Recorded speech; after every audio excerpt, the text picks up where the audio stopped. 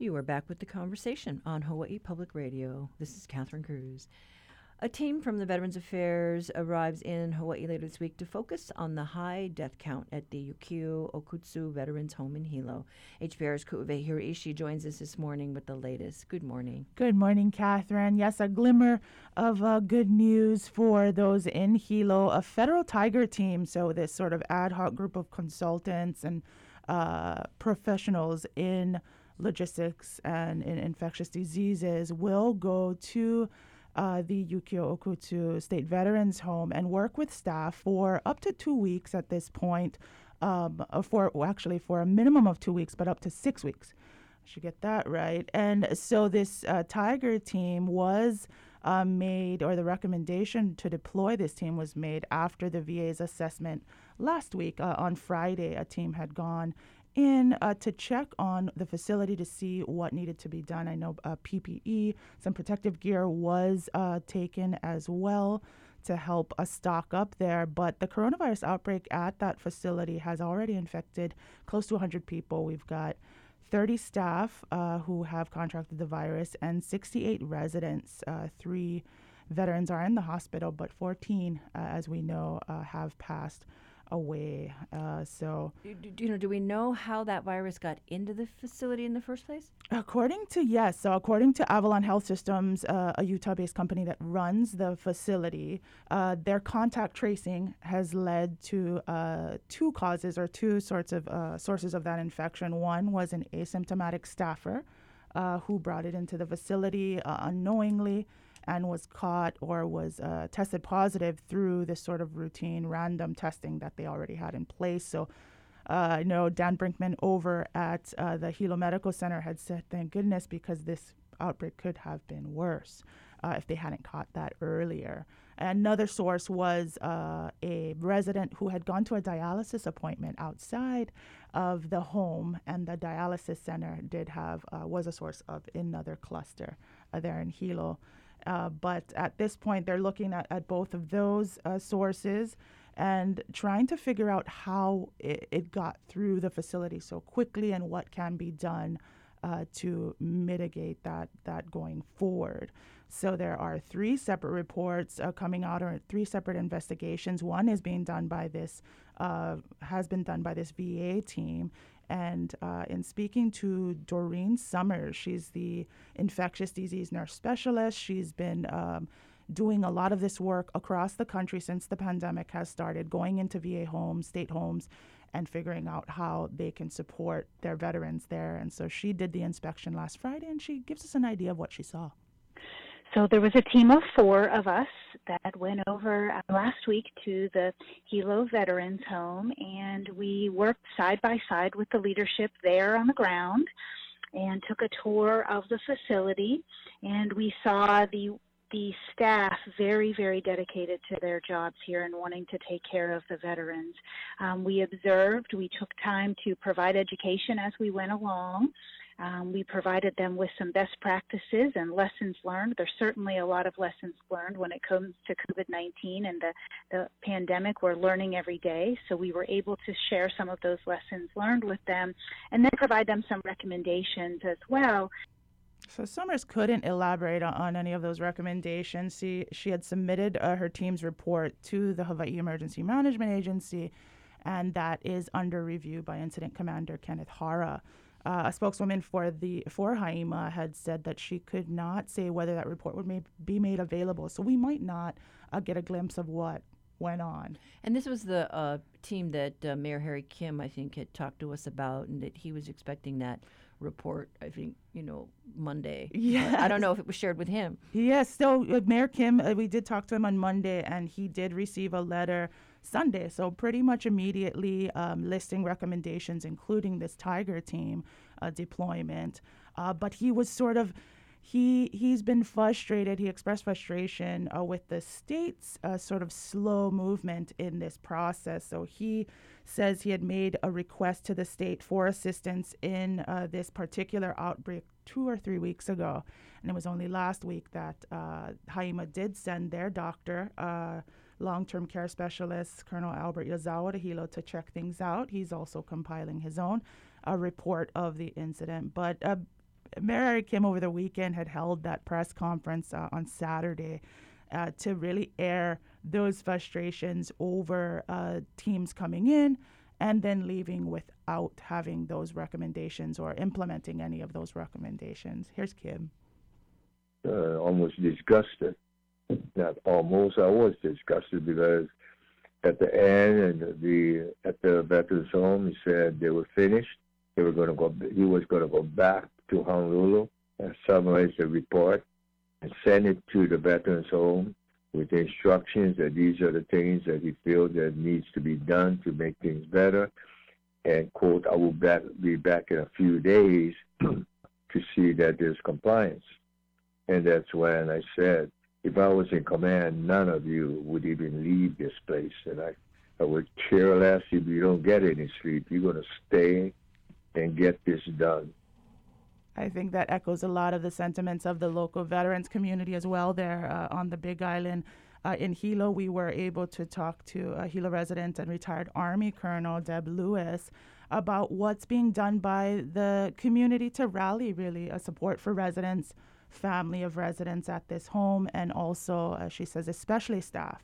So Lewis organized hot meals for some of these overworked staff members, and she also got a shipment of Bluetooth speakers for the residents at the home to be able to FaceTime and digitally connect, virtually connect with their loved ones at this time. So here's Army Colonel Deb Lewis talking about her feelings. These people are good people, all of them. The residents, the people who are trying to support them, I see them as doing the best they can, but this is a systemic issue. And oftentimes in a crisis, the easy way is to come in and say, okay, you had these deaths, these problems, this thing. You know, instead of saying, in hindsight, as you're looking back, let's go back to the beginning. Knowing what you know now, what do you wish you had? What would have made this better? Because who better to provide these observations than the ones who just lived through it and now are living with the consequences of knowing they may have contributed to these deaths. None of these people want that. None of these people went into work at that home with an idea that they were going to put these residents at risk. Clearly having an impact on the local veterans community there in Hilo. I know some of the employees at the nursing home have, been working tirelessly, not getting much sleep, and also just inundated with, I think, criticism from outside of their work. So they're trying to stay focused, and I think a lot of what Lewis expressed is what is being felt there in the community. Yeah, I mean, it's terrible. Everybody feels badly about what's happened.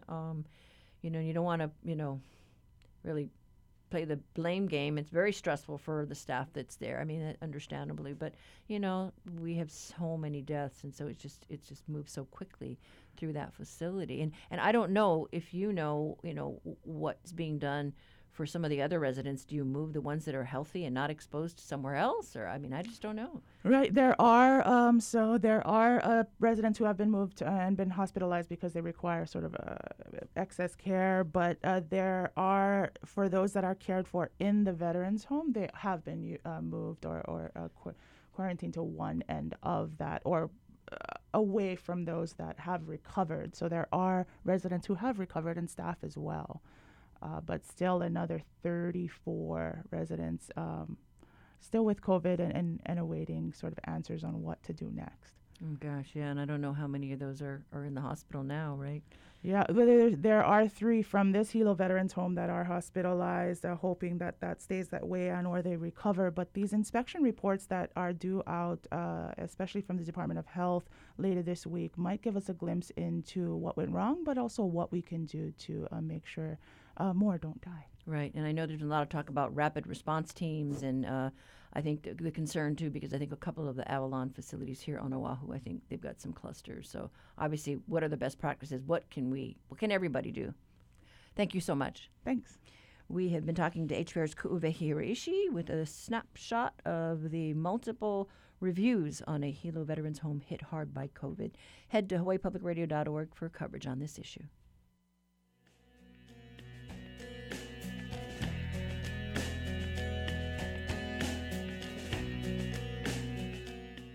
Support for Hawaii Public Radio comes from UH Manoa's Osher Lifelong Learning Institute for ages 50 and older, with virtual courses designed to engage the mind and enrich lives. Classes begin September 21st. More by searching Osher Hawaii. If you already use your smartphone or iPad to wake up in the morning, you can wake up to Morning Edition on Hawaii Public Radio. You can tune into either of our 2 stations first thing in the morning, all day long, and with our sleep timer, you can even fall asleep to HPR. Plus, you can see playlists, listen to interviews, and see the program schedule too. Download our app for iPhone, iPad, or Android, and stay connected with HPR.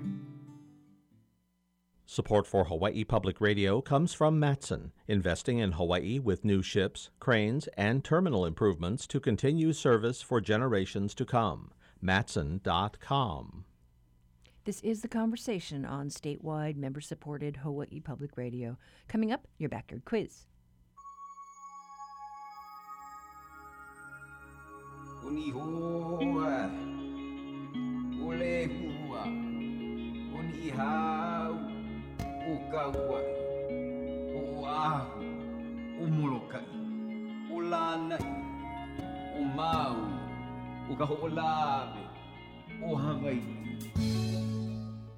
In today's backyard quiz, we venture into a beautiful valley in our state that's relatively untouched by time.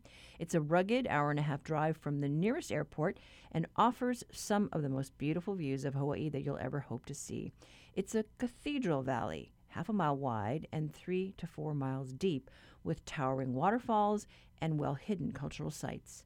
Historians believe Polynesians settled there as early as 650 AD, and several heiau are evidence of the presence.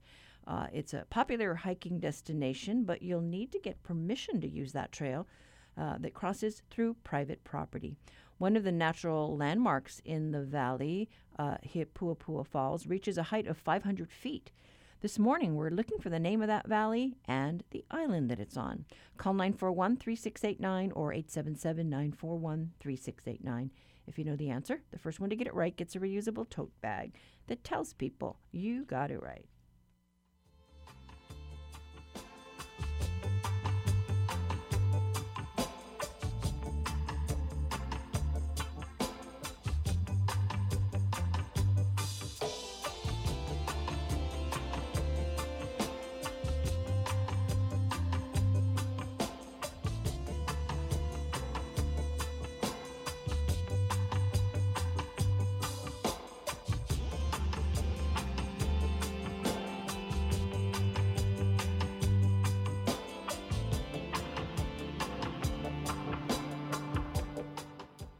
Support for the Backyard Quiz comes from Locations, whose realtors and staff support HPR's commitment to sharing stories of Hawaii. Updated property listings, including virtual tours and a mobile app, at locationshawaii.com.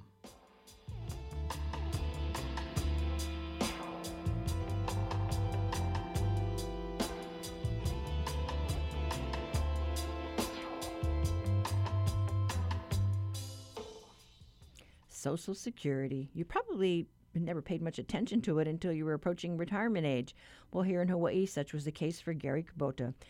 He's joined us over the years as a guest here on HPR. The author, playwright, and journalist began researching a group called the Gray Panthers, which encourages activism. Now, Kubota isn't a stranger to activism and helped to keep a Front Street housing project affordable. Here's part of a conversation we had with him last week about his efforts to organize a Gray Panthers chapter here in the islands.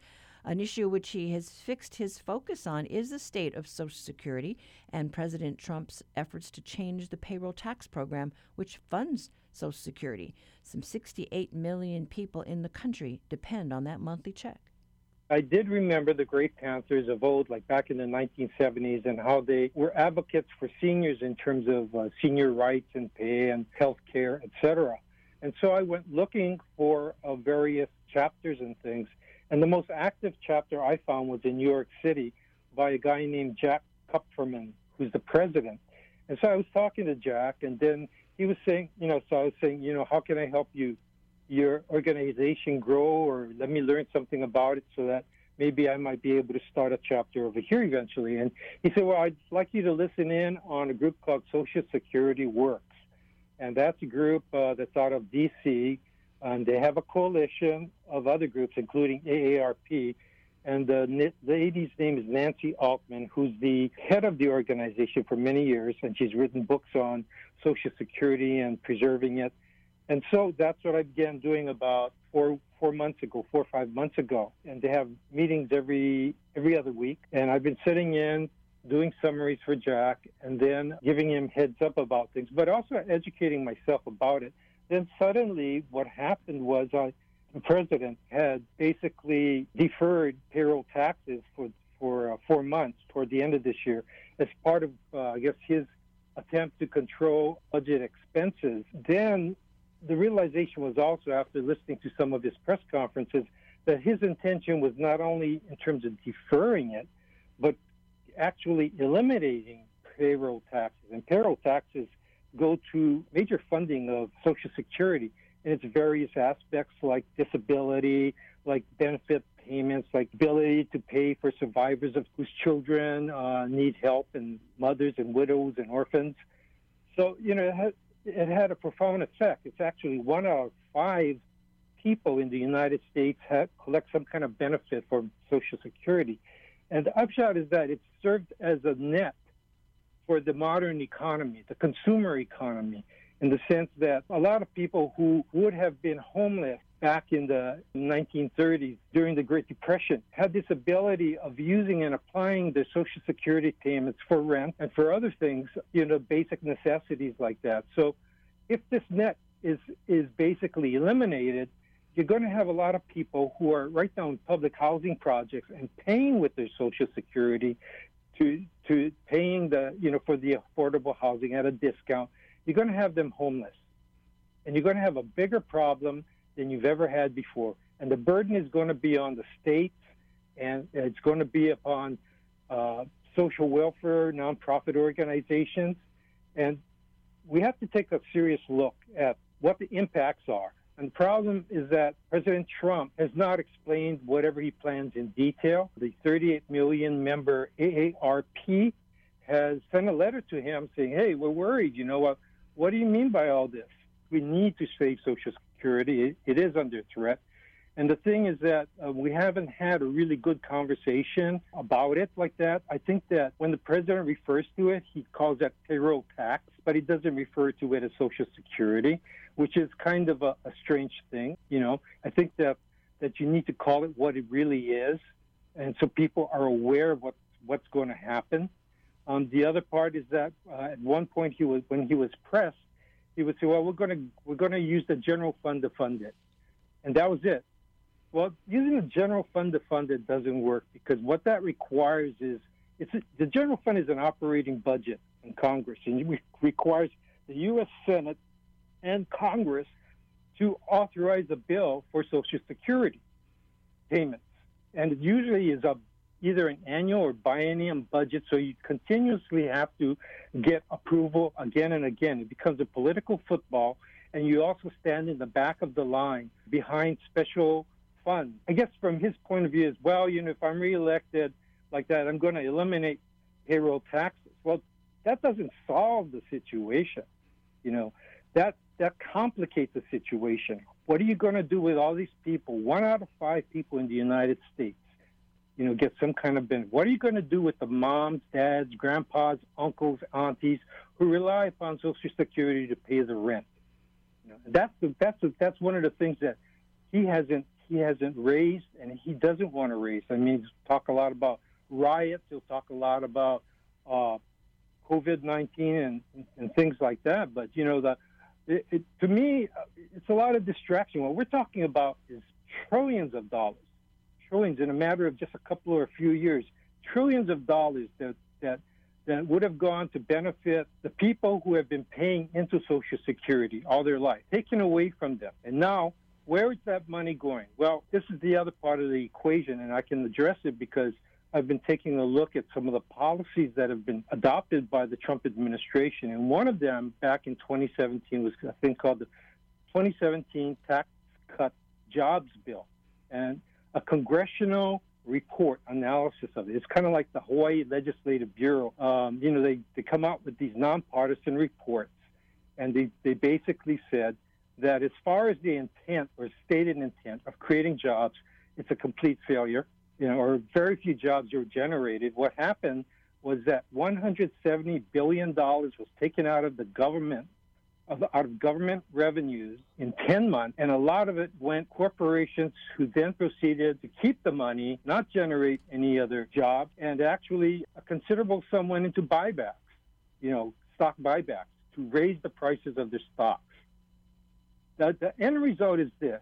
In 2019, family farm bankruptcy rose to an 8-year high in the Midwest especially. And this was before we had the COVID virus. So it gives you an idea of how effective that 2017 Tax Cut Jobs Bill was. Another analysis from the Brookings Institute, quoting federal source, said there were 300,000 jobs basically eliminated as a result of another aspect of Trump's policies, and that is the tariff war with China and $1 trillion in stock prices being lowered. So what we need to do is take a look at these kinds of policies and roll them back. Either suspend the 2017 Tax Cut Jobs Bill that's going mainly to the 1% at the very top of the wealthy corporations, et cetera. As a matter of fact, one of the major beneficiaries of this, if you look at Forbes magazine and you Google, you see Blackstone Group, Donald Trump, Mitch McConnell, and you'll see that they're getting a large portion of their campaign funds from Blackstone Group. So we're talking about definitely an association in which it becomes kind of hard to reverse and roll back things when your campaign contributions are coming from those who are benefiting from it right now. And this has become a very political issue. The Democratic Convention, Joe Biden, I think, brought up the whole issue of the threats to the Social Security program. The thing is that we're not trying to endorse Republicans or Democrats. I'm not trying to, but it just so happens in this particular instance, because of what Donald Trump has done like that it's become such a threat that people are taking the position that, this guy's not going to reverse what he said he's going to do. He's going to continue to do it. And, I sent you quotes of a couple of things that Donald Trump has said, because I know people tend to deny and say, oh, he didn't say that, he didn't say this. So I just want to read one of the quotes like that when he was talking about, payroll taxes, etc. At the end of the year, this is Trump talking, quote, at the end of the year, on the assumption I win, I'm going to terminate the payroll tax, end quote. Other, people that have criticized, what I've been talking about say, well, Democrats borrowed from FICA, the Federal Insurance Contributions Act, Social Security indirectly. And, the point is, I guess. But that doesn't mean that they should have or that I support that. I don't support it. And the Coalition to Save Social Security does not want that to happen. The thing about it is basically, you have to look at all those people, the tens of millions of people who have contributed to Social Security. And this is their safety net. All of this that I'm talking about, I'm a volunteer. I'm a retiree like that. I'm also a surfer.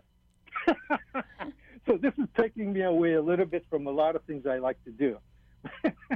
It's important, and that's why I did it.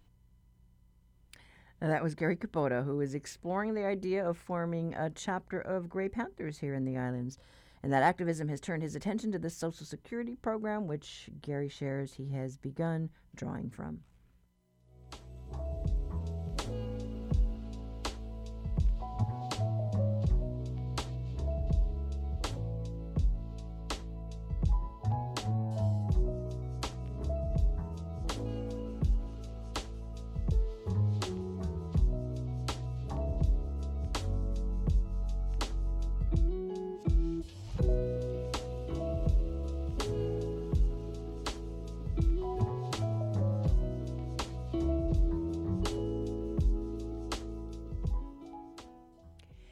As if dealing with a pandemic wasn't dramatic enough, we've seen a shakeup at the State Department of Health, including threats of retaliation against a whistleblower.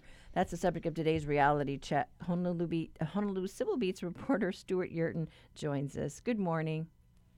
Good morning, Catherine. So, yeah, you've been focusing on this epidemiologist, Jennifer Smith. Right. So, briefly, the story is Jennifer Smith, a PhD epidemiologist, came forward a few weeks ago, with information that the state's contact tracing program wasn't what it seemed. She said there weren't nearly enough contact tracers to do the job when we had a big surge of cases. We saw a lot of changes since then. The Department of Health really responded. But recently, Dr. Smith was put on paid leave, forced to take paid leave. And the question we're looking at is whether she would be protected under the state's whistleblower law, the Whistleblower Protection Act. So that's really it. So she has hired an attorney. Yes, she's hired an attorney, Carl Verity, who does employment law. They haven't filed a lawsuit yet. What we did do was, though, we looked at one of the main whistleblower laws protecting her, and this, again, is the Hawaii Whistleblower Protection Act. And we tried to say, well, given what we know about this case, would this law protect her? One of the interesting ideas is you could be a whistleblower in the common sense, but really not be a whistleblower in the legal sense. You've got to meet certain criteria or standards under the law to be considered one and to be protected as one. So do we know if she has a valid claim or not? Well, that's what we're looking at. So, what the elements of the statute as the courts have interpreted it are really three things. One, to be a whistleblower, prevail in a case, the whistleblower or the person, the employee, has to engage in protected conduct. The employer has to take some adverse action against the employee, and there has to be a causal connection between the alleged retaliation or adverse action and the whistleblowing.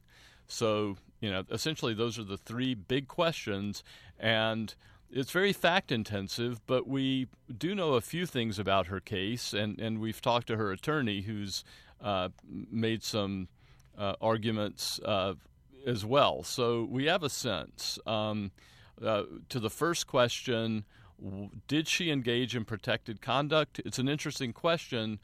Just talking or blowing the whistle or talking to you or me in the media or a friend isn't necessarily protected conduct. The issue has to be one of exposing some kind of violation of the law or a government contract, and it really has to be made to a government official or government body. Just telling the media wouldn't be enough, but going to, say, the state Senate or U.S. Congress and saying, hey, I think there's a problem here, that could be enough. Again, just saying, hey, I don't agree with what the department is doing wouldn't necessarily be a protected activity, but saying, we got all this money from the federal government for things like contact tracing, and we don't know how it's being spent, maybe that would be. Interesting. And then what about the action that was taken against her, the fact that she was put on leave? Yeah, so the issue there is there can be essentially a burden shifting. If somebody blows the whistle and is put on leave soon afterward, the burden can shift to the government to explain, or the employer to explain, why that isn't a causal connection. In other words, why they didn't put the person on leave because they blew the whistle, and that seems to favor Dr. Smith now. The timing, this sort of temporal relationship, but. Again, a lot of this is going to be it's all very fact-intensive, and it's the kind of thing that could end up having to come out in a trial. Right, yeah, and I know there are allegations that she made some threats, but I don't know if there was a police report made. I guess we're just going to have to see if, she and her attorney decides there's enough there, if they decide there was enough there to take legal action. That's it. Exactly right. Yeah. Okay. Well, we'll have to see how quickly they progress in this area. But thanks so much, Stuart. Thank you, Catherine. That was reporter Stuart Yurton with today's reality check. To read his story, visit civilbeat.org.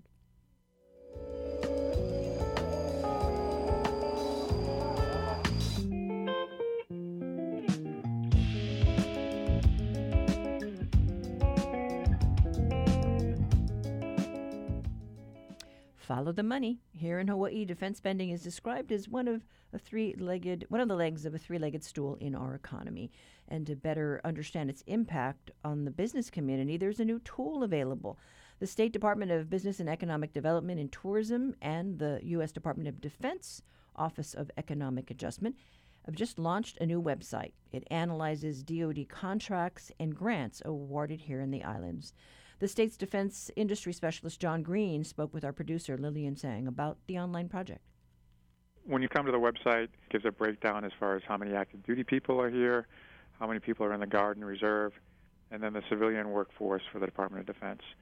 So we give some past and present issues related to the military, obviously 2020 being the most recent, and we see the impact that the COVID pandemic has had upon the state, specifically as it relates to RIMPAC in 2020, and how it was all based at sea this year and limited impact on land. We look at the key installations here within Hawaii. We highlight the Pacific Missile Range on Kauai. We also highlight Pearl Harbor Naval Shipyard. It's the largest industrial area within our state. And we also highlight Triple R Army Medical Center. We want to let the general public know about the diverse nature of the defense impact, and those are pretty diverse installations. We also look at the spending within our state. We can look at the top contractors, the small businesses that are impacted. We want to see how this impacts each county. Obviously, Honolulu County has the greatest impact when it comes to military spending simply because of the number of bases that are here. But that doesn't mean that other islands aren't impacted as well. Pacific Missile Range on Kauai is a large employer within Kauai County. We have the Supercomputer Center on Maui, which is funded through a grant from the Department of the Air Force through the University of Hawaii. And then obviously the Big Island of Waikoloa Training Ground. Military spending impacts hundreds of different industries and basically thousands of different companies locally, and accounts for approximately 7.7% of our state's gross domestic product, second only to tourism. And it's maintained between 7 and 8% of our gross domestic product for at least the last 5 years. Defense spending has been stable, and we actually foresee it to grow. Put some numbers on that. Sure. So defense spending in Hawaii for fiscal year 2018, the latest year we have actual figures for, was approximately $7.2 billion. And of that $7.2 billion, $4.9 was for payroll for active duty, reserve, and direct hires from the federal government who support the Department of Defense. And $2.3 billion was in contract spending and procurement. So we're focused more upon that $2.3 billion and how it impacts our local businesses who do either direct contracting with the Department of Defense or who subcontract to other businesses doing prime contracting with the Department of Defense. Can you give me examples of what sort of businesses would be contracted and what is procured? Here in Hawaii, our major industries which work with the Department of Defense are shipbuilding and ship repair, the construction industry, as the military has a lot of different construction projects going on at many different bases, and then professional services. And specific to professional services are information technology and information awareness. So we want to basically improve the competitiveness of the local businesses and make sure they're also aware of how they can become more resilient should defense spending decrease in our state. For a business who's hearing about this now, how can they utilize your website? If a business is interested in government contracting, they can use this website to see how much money is being spent on a specific industry within our state. And they can also do a trend analysis. So we have the ability on the website to look back for several years and see how spending in specific industries have changed over time. And if you're a business with an industry and you want to know if government contracting is a right choice for you, you can look at that trend and say, you know what, defense spending is increasing. It's something that I think would be a good opportunity to increase my revenue by being involved with it. And they can also look at other businesses within our state who have won contracts with the Department of Defense and possibly even partner with them. One of the drawbacks to local businesses working with the Department of Defense is that they don't have what's called past performance. And one of the great ways to establish that past performance is to work with an established contractor as a subcontractor. So we provide that information on our website as far as which local businesses are winning contracts under which industry and which department within the Department of Defense is actually awarding these contracts. That's a lot of information to delve through. Also a great way to get your foot in the door. Absolutely. Any way a business can build up their past performance, it's important for the government to know that if they're awarding a contract to a business, that they have the ability to perform on it. And that past experience lets the government know that those businesses are capable. Really sounds like you guys went through a lot of thought to make it usable by the public.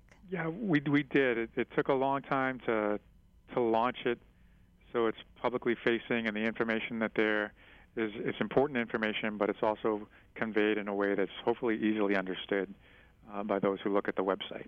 And where did you obtain the data? From various resources. When we're talking about the procurement dollars, one of the beauties about government contracting is that it's transparent, and the federal government uses what's called usaspending.gov, and also another site called the Federal Procurement Data System, where the general public can see where their tax dollars are being spent. The problem with those sites is that it's not specific to one location. So one of the challenges for us was to make it all specific to Hawaii by extracting that information and just making it for Hawaii only. Well, if somebody who's not as savvy with the web and doesn't like going online, is there something compatible for somebody who wants to just go speak to a person?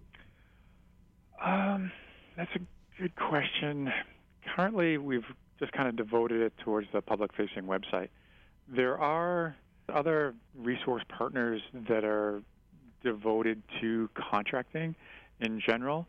And while DoD contracting makes up probably 90% of the government contracting within our state, they could probably reach out to Small Business Development Center or the Hawaii Procurement and Technical Assistance Center that deal specifically with small businesses and deal specifically with contracting. So I would probably say to reach out to one of them. You know, as we transition and grow into greater understanding of what defense means to Hawaii, we're also looking at workforce development. There's no other sector of our economy that impacts so many other industries as defense does. It's a buzzword now as far as diversification, resiliency is concerned, but defense can actually be seen as a driver of demand when it comes to workforce. How can we use defense to impact our skilled labor here in Hawaii? Because there's industries that have a lot of flexibility that can work both within the Department of Defense, but outside within the commercial sector or residential sector. How do we diversify our workforce and be not so reliant upon one sector of our economy? Workforce is definitely something that we're interested in. You know, how are people trying to pivot during COVID? How are people looking to change careers? Is there a link that helps people learn more about workforce on the site? Not yet. We're actually in phase 2 of 3 phases of our grant with the Department of Defense. And even though phase 3 was more devoted to workforce development, because of the situation we're in with related to COVID and the loss of the major sector of our state's economy, we've started to focus more on what phase 3 will look like. So we've done some surveys of local businesses specific to workforce, and we're focused on information technology, the construction and engineering industry, and then ship repair, because those industries probably have the most flexibility to work within and without DoD dollars being spent in it. That was John Green. He's with the state's Department of Business, Economic Development, and Tourism. He says phase 3 of the Hawaii Defense Economy website, which will focus on jobs, is slated to roll out sometime in the next 6 months. Find links to this story at hawaiipublicradio.org.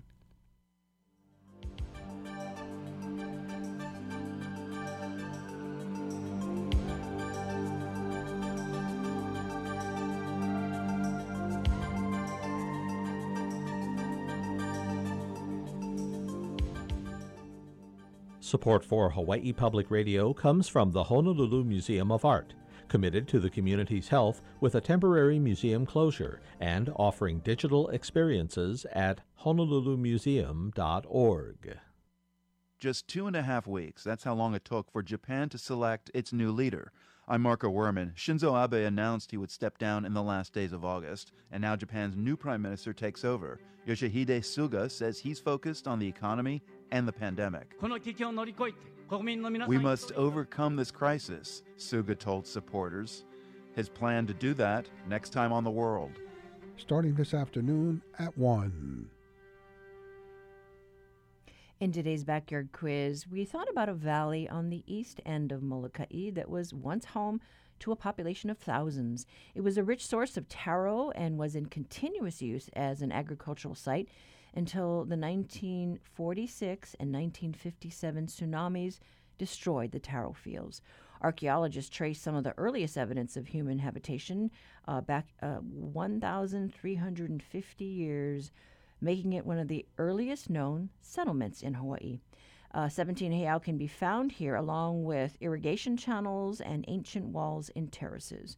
Visitors to Molokai take the long drive from the airport past Hawaiian fish ponds, Kumimi Beach, also known as 20 Mile Beach, and Molokai's first Christian church, which was built in 1883.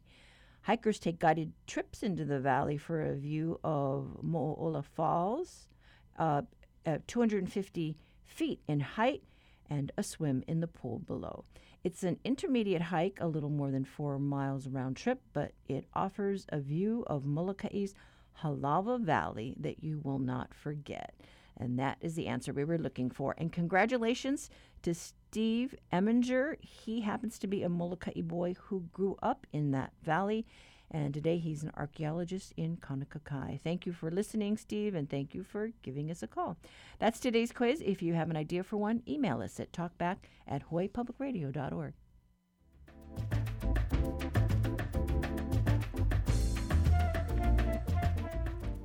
As we continue our look at available jobs and who's hiring, we also turn our attention to those who've started their own business.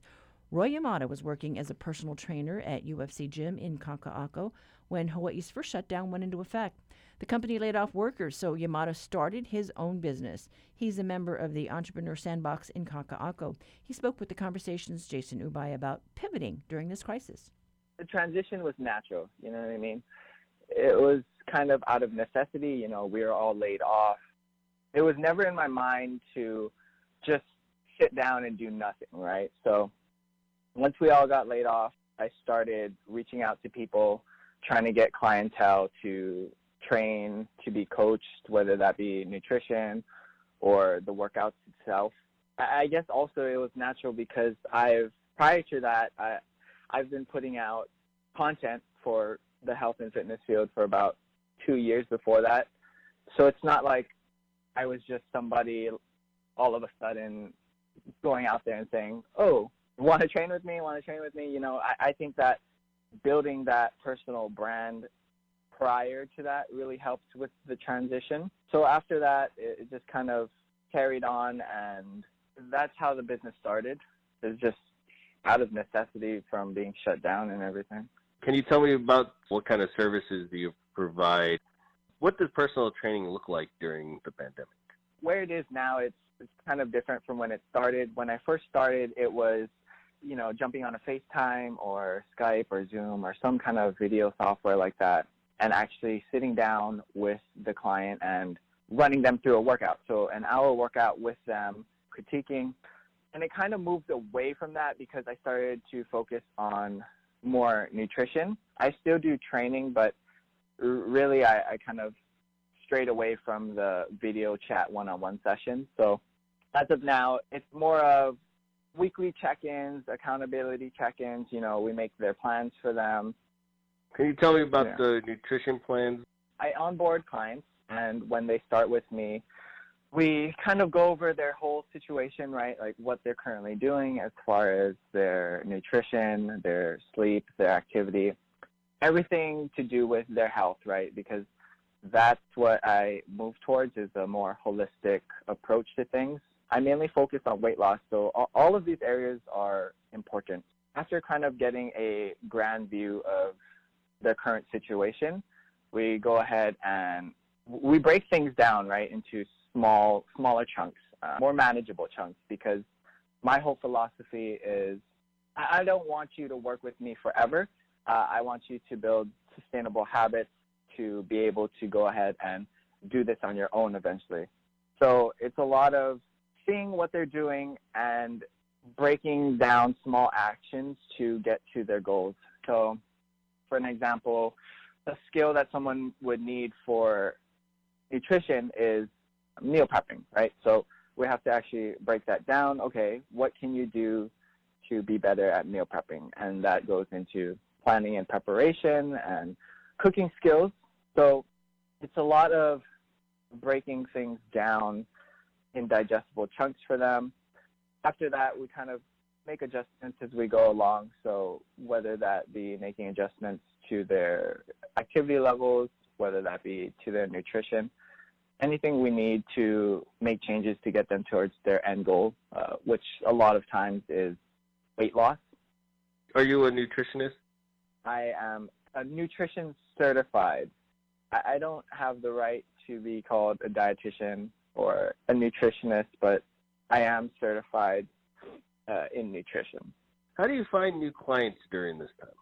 A lot of it, like I mentioned before, it helped that I had been putting out content prior, so my personal brand was there. So a lot of it was through social media, so Instagram. Instagram was really my main thing. I even started TikTok. It started blowing up, I guess, because everyone was, at home watching videos. So I started posting my content onto TikTok. I actually got a couple of clients from there, which is really cool because being that my business is based online, I am not, boxed into a specific geographic location. So, I have a client from even as far as Sweden. Most of it is through social media. I am actually working on a program right now because I found that, I want to work on my scalability. So my program is going to be run through Facebook advertisements, online advertisements. I also have some word of mouth. So referrals are really powerful too. That really helps me out. Just having my clients kind of share their experience and, share the value that I can bring to lives. That's been really helpful for me. What has been the demand for your services? When I started, I had a limiting belief, right? And it's a lot of people that start their own business, I feel like, have this belief. It's like the demand's not there, especially during this time. I had every reason to think that people wouldn't want to spend their money. They're getting laid off. Their income is lowered. I came into it, thinking my services weren't going to be looked for. So to my surprise, it all depends what people value. The demand, I feel, it's still up there as anything else. I feel like it hasn't gone down, hasn't gone up, but I do think that the demand should be more because, our health is our foundation, right? And the guidelines for wearing a mask, washing your hands, that's all really good, but really people should be taking care of their health because that's our number one defense, right? Especially during this time, people really need to get their health in check so that if for circumstances that aren't favorable happen, and you actually get sick or you get ill, we want to be able to fight against that. So the demand is there. I just think that it could be better, and that's kind of my mission, right, is putting this information out there so people understand that their health is their number one asset. It's really cool to see during this whole pandemic, right?